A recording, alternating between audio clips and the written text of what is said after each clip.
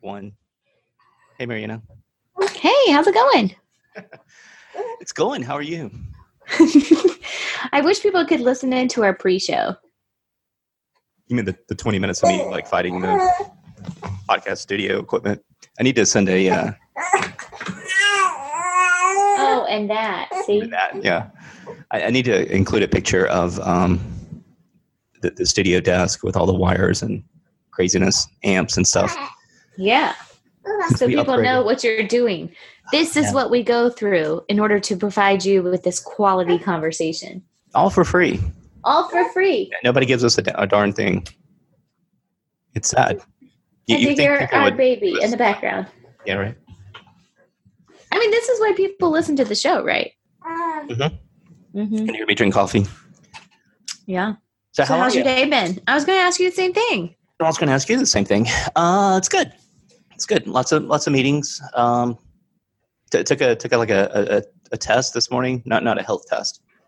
I can't pass those, but I can pass like the other types of tests. So that's always fun when you pass a test.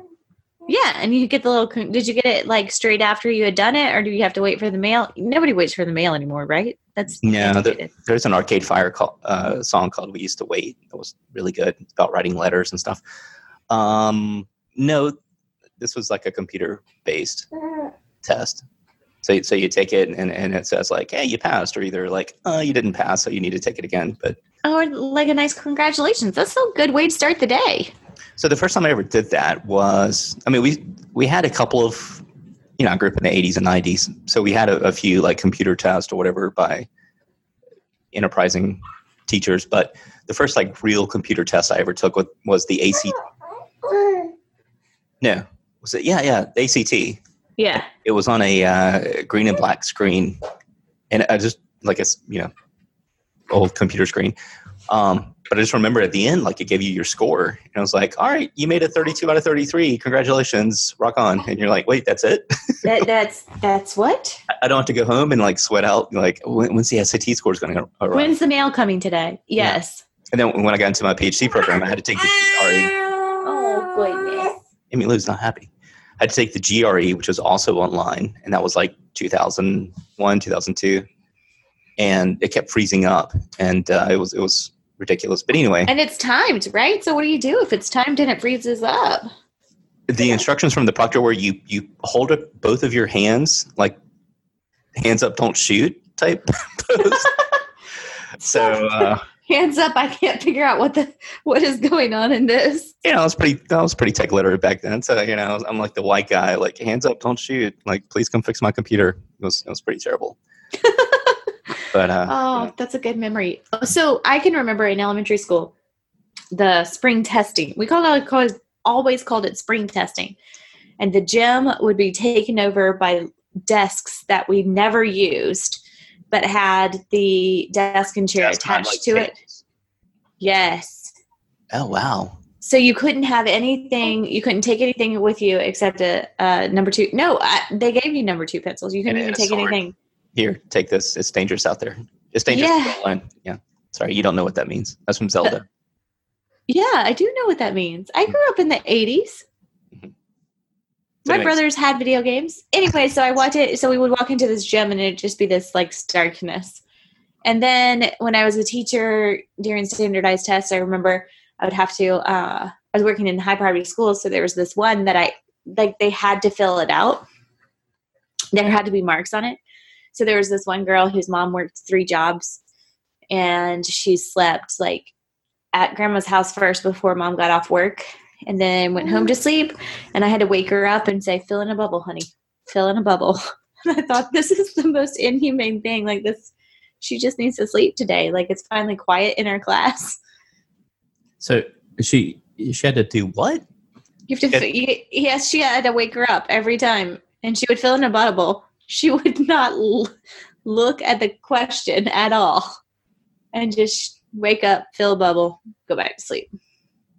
Because there has to be marks on the page. Yeah, I remember when I was teaching, even in, this was at an independent school, and a kid got through with, I guess it was like GREs. No, what's it called? What's ERBs? ERBs, yeah. And poor kid had completely. They were already getting help for, some multiple things, reading issues. Yeah.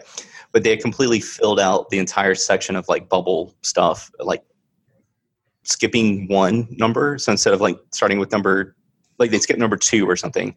So every answer was off from like the very beginning. Oh yeah. And they're like, what do I do? And I was like, I don't know. I was like, erase them all and start over. And he was like, but what, I mean, we only have like 10 minutes left. And I was like, well, just kind of erase one at a time and see how many you can, I don't like problem solve. So anyway, that was terrible. The whole testing culture is just ridiculous.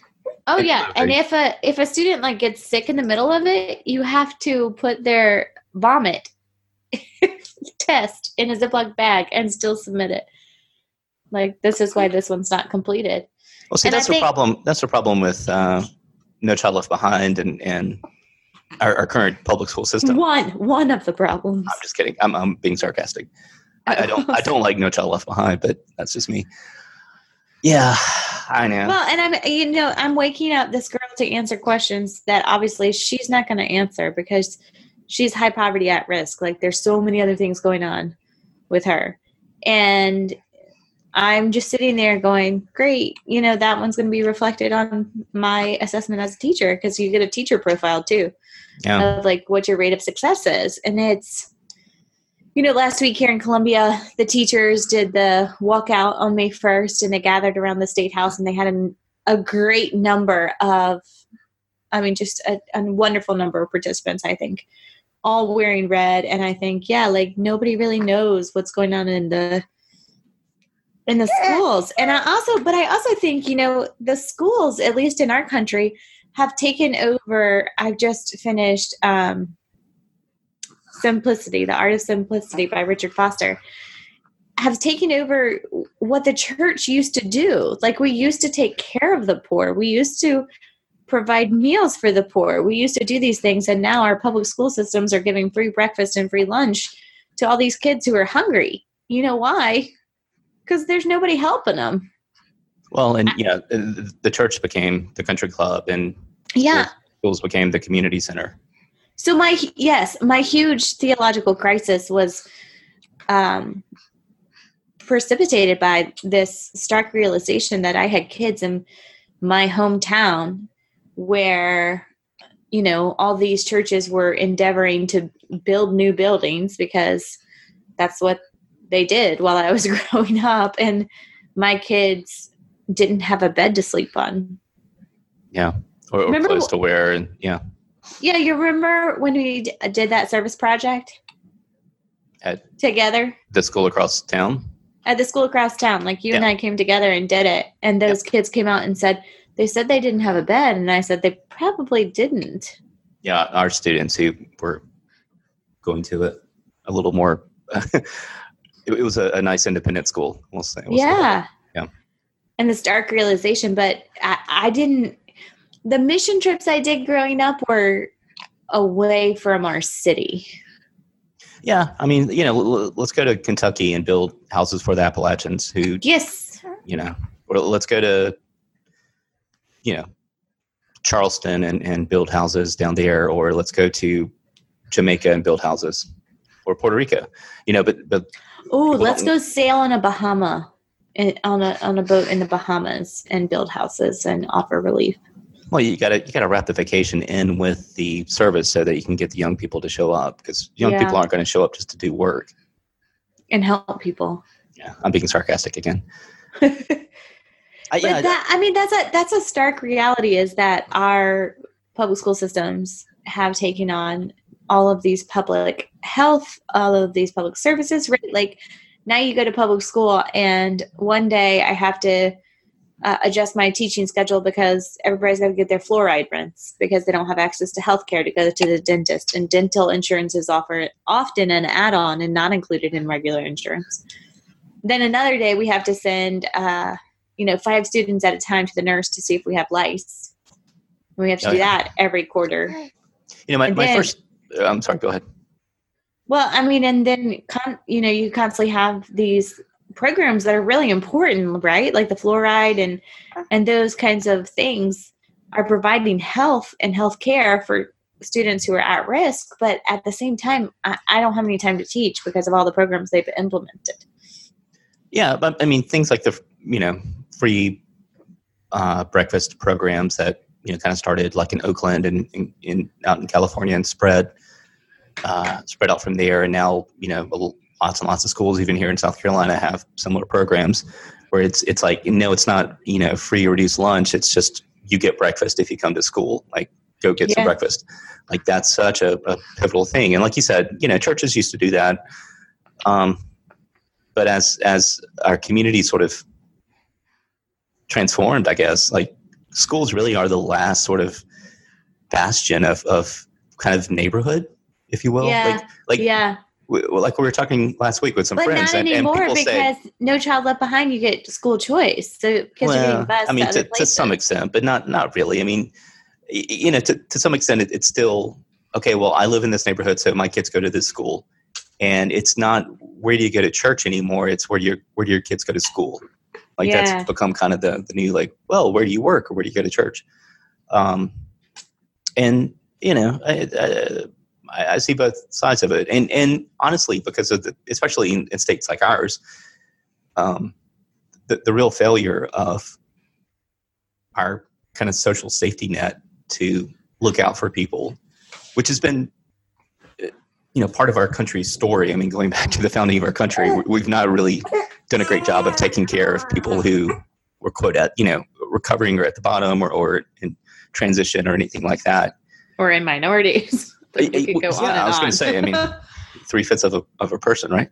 And especially here in South Carolina with our nature of slavery and sharecropping and then Jim Crow. I mean, well into the 19th century, let alone things like the Great Depression and then what happened in 2007 and 2008, which people are still recovering from. There's been this real kind of need that I don't think the church has done a great job of jumping into and helping sort of support communities to recover from. And we're not having these crucial conversations, and we want to talk about, theological stuff or stuff that, it's kind of the third level up of the ladder, and like Gandhi said, don't talk to me about Jesus until my belly is full. So. Yeah. Well, but the other phenomenon that we've seen is that people don't go to a neighborhood church anymore. And so you're asking people to invest in a neighborhood that they don't live in, and so that a lot of churches are in situations where they don't know their neighbors. Like they literally don't know the people who live around them. And the people who live around them don't know there's a church there sometimes if you're in a different space than the traditional steeple. Or if you're in Columbia, like your church might be surrounded by a Shoney's and a Best Buy and a Target.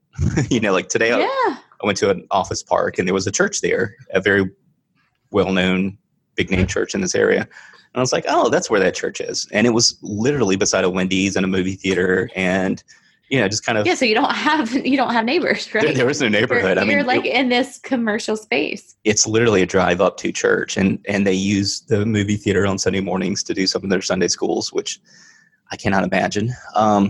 Anyway, not to disparage that, but I think it's really interesting that we're kind of in this cross current of, especially here in the South, with kind of like evangelical churches kind of coming to this moment of not crisis, but this moment of transition between what was the American culture and what is becoming the American culture. Right. And confronting that in a way that's either open and accepting or just shutting it off and saying, no, you can still, get out of town and drive to our church right beside the movie theater and come experience Jesus and then, drive 15 minutes back home. And or go to Shoney's and eat. Or go to Shoney's or Wendy's, yeah. Or Wendy's and eat afterwards. Not Chick-fil-A because they're closed on Sundays. Yeah. So, it's speaking of transitions, I mean, it's been kind of a big week in that regard, with the passing of Rachel Hild Evans. It's kind of a major, punch in the gut for lots of us who were, kind of peripherally associated, but also following her and keeping up with her books and her blog posts and her tweets and all that good stuff. Yeah, people who considered themselves part of the progressive movement or the evangelical. Thank you. Movement. She was definitely a spokesperson for that. And I think that just suddenness and tragedy surrounding her death is something people are definitely not going to be, definitely not over, nor should they be. But trying to wrap your mind around. Yeah, it's been interesting to see how people, that kind of thing. Yeah, people have grieved over it, whether they were allies or whether they were, I've seen some, I won't name names, but people in the religious world that were kind of on the other side of the fence from her and would frequently spar with her, who have written blog posts or articles in places like Christianity Today about their sort of take on it. And it's interesting to see, kind of us old white males, say like, oh, well, she was such a great voice and we really appreciated her. And what a legacy. That's fantastic. Good for her. And I don't know. I haven't said anything publicly because I don't think there's anything to say at this point. But I don't have words. Yeah. And, it's I don't know. We live in a culture of stealing valor and trying to, hitch your wagon onto somebody or something that's, kind of at the top of,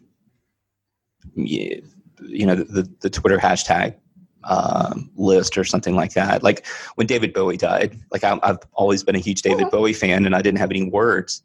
And then I saw all these people saying like, oh, David Bowie died. Oh, he was so great. I love that one song he did. And I'm like, oh, you don't understand. That's not for you. Okay. You're a poser. And part of that is sorry. Oh, gracious. And now our little girl's going to grow up in a world without David Bowie. Part of that's the Gen X, like you're a poser thing that I have. Like when Kurt Cobain died and I was in high school and people are like, oh, I'm so sad. I'm like, you don't even care about Nirvana. What are you talking about?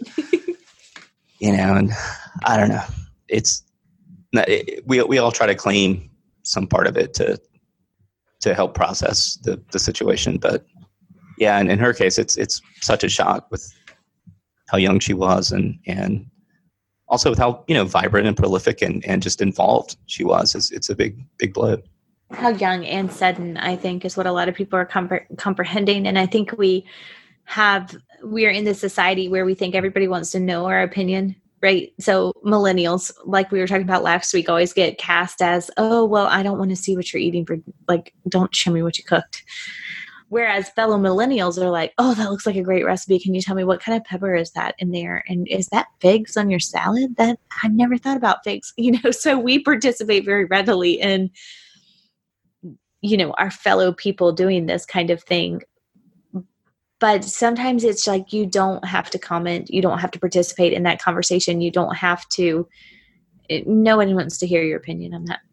No one cares what you think about the latest Game of Thrones episode. Right. You're not going to go viral. No one wants to hear your SoundCloud. It's okay. Yeah. And I think that is something that, we've been talking about spiritual disciplines and spiritual practices, and the silence and solitude is not silence and solitude, because even in the times that we're by ourselves, we're attached to these greater communities and we're reading words and words and words and words all the time.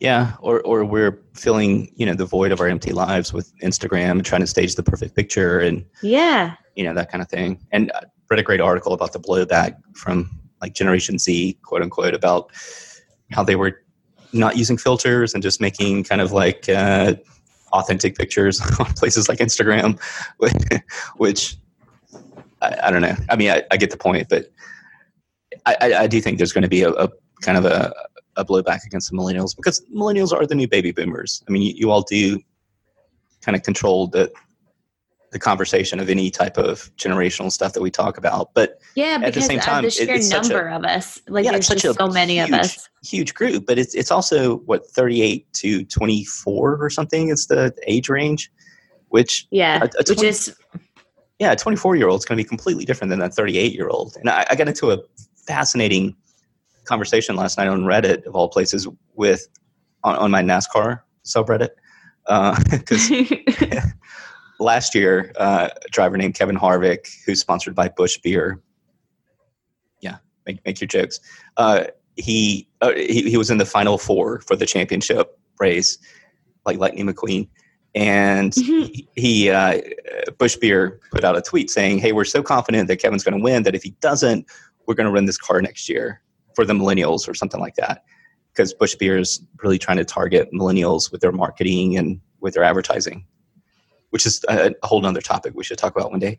But so the car was sponsored by Bush, but it was pink and it had like all the memes on it, with like it, had the Bush logo, then had AF after Bush, like and totally lit and turn left for what, and these kind of fun quote millennial memes.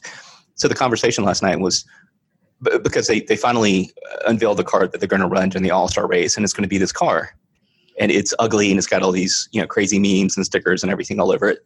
But they're like, well, a promise is a promise, so here you go. Here's the millennial car.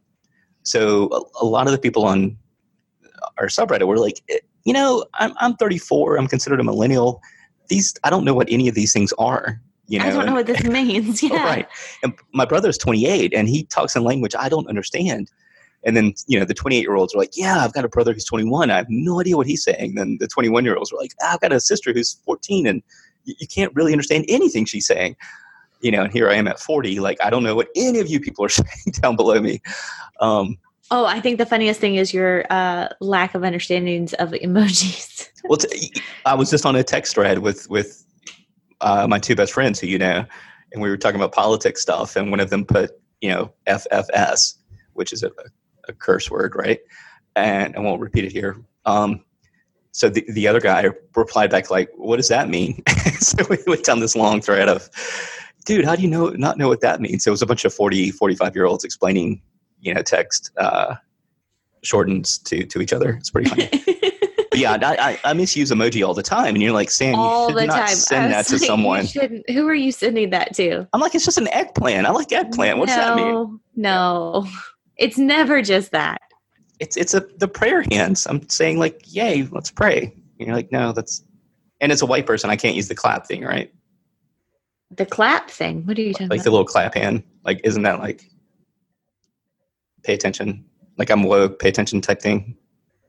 I have no idea. I don't think so. I don't think so. But we I guess I always grew up with emojis that we would make with the characters on a keyboard, right? Because I grew up texting, and I grew up IMing when I was in middle school. Yeah, so you had IM in middle school. When did you get your first phone?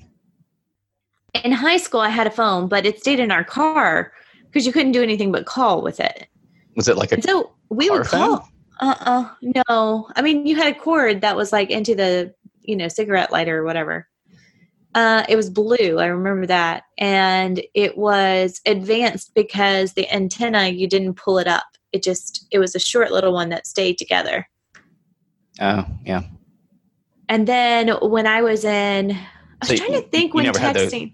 The car phone where you had like the antenna that you had to put on top of the car that was magnetic? No. My grandparents had that though. And my mom was really advanced because she had a car phone before many people had a car phone. And it was, instead of having the bag phone, it was like on a stand. Yes. Yeah. My dad had those. I had that actually too. Did you ever have a pager like in middle school or high school? No. So I got a phone when I started driving, and that was to call my parents when I would inevitably get lost around town and be like, how do I get to this place? Because my mom's famous line would be, what do you see out the window? I was like, she would try to figure out where I was. We still have to do that with you when you're like, I'm lost. Where am I? I'm like, you have, the world's information at your fingertips.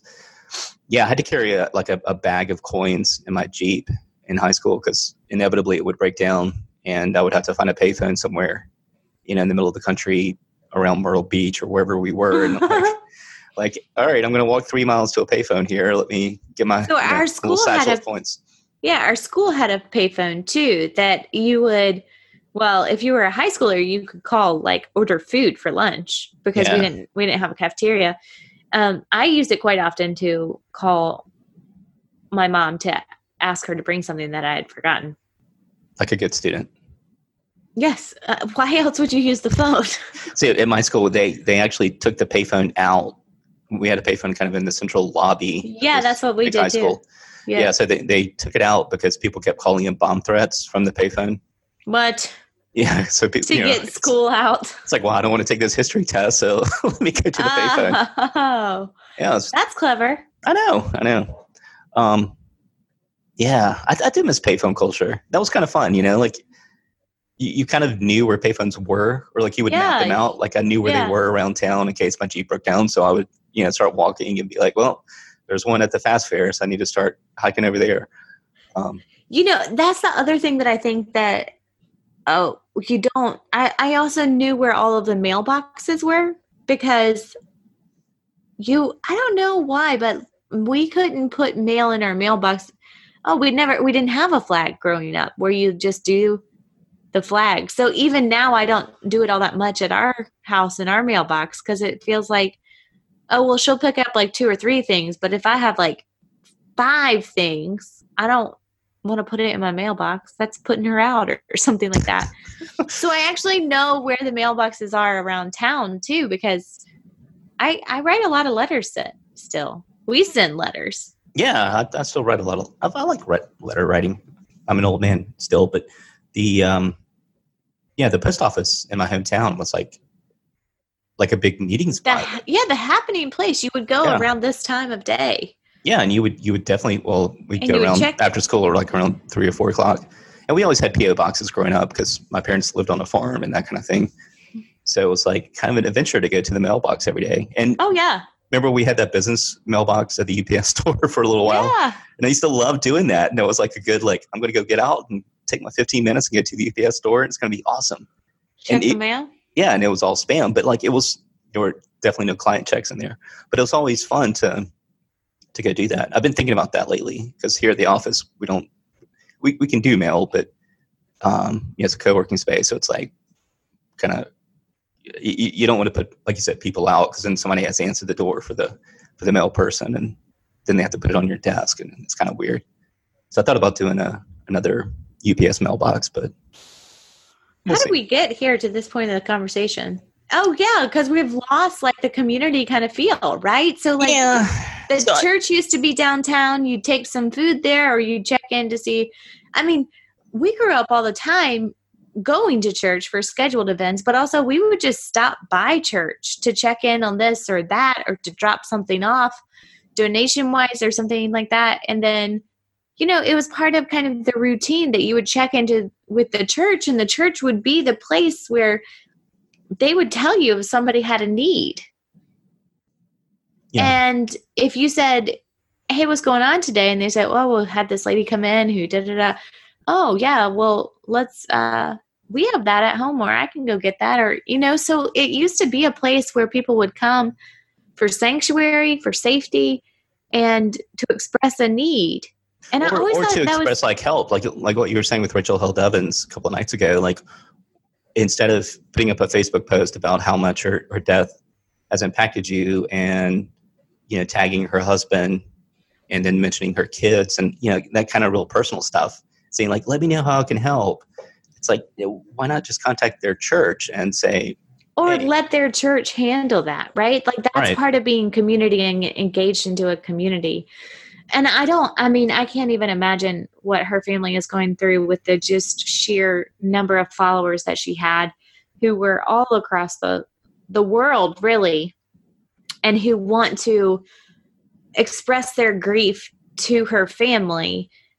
But, you just have to recognize I'm an outsider and perhaps I just need to leave that be, and let the real true grieving process that is be a part of their core, their who they are without imposing yourself. And so I did this study on grief with one of our churches, and we started it by saying, what are the worst things that people said to you? And so we started that, and there's so much of that I've already seen in the Twitter sphere and the Instagram sphere. It's these are people who study theology. These are people who study, but we still don't know what to do with grief, especially unexpected and tragic grief. And, I don't know. There's so much work to be done, I guess, is how I'm feeling today. Like, our teachers are under so much stress that they're having to march and organize in order to increase their pay because they're taking on all of these community and societal issues that the church isn't taking on. And the church isn't taking on those things because of safety in churches, because we know, the violence that's been going on, because of reduced budgets, because of all of these things. And it's just, I don't know. Sometimes do you ever get the feeling like it's all crumbling around you? It's all kind of coming unhinged here.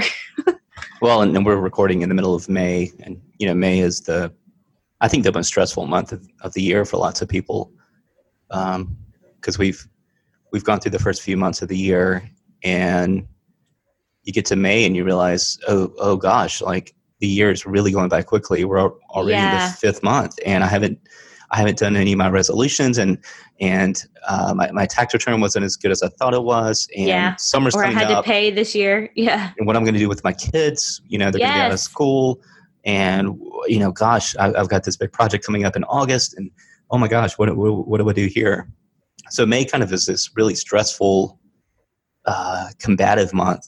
And it's interesting historically because it was, this is kind of the feast month for the Virgin Mary. And it's supposed to be, it goes back to a Greek goddess named Maya, who was the goddess of kind of midwives and nurturing, and this sort of idea of beginning new life, and spring is springing, and those types of things.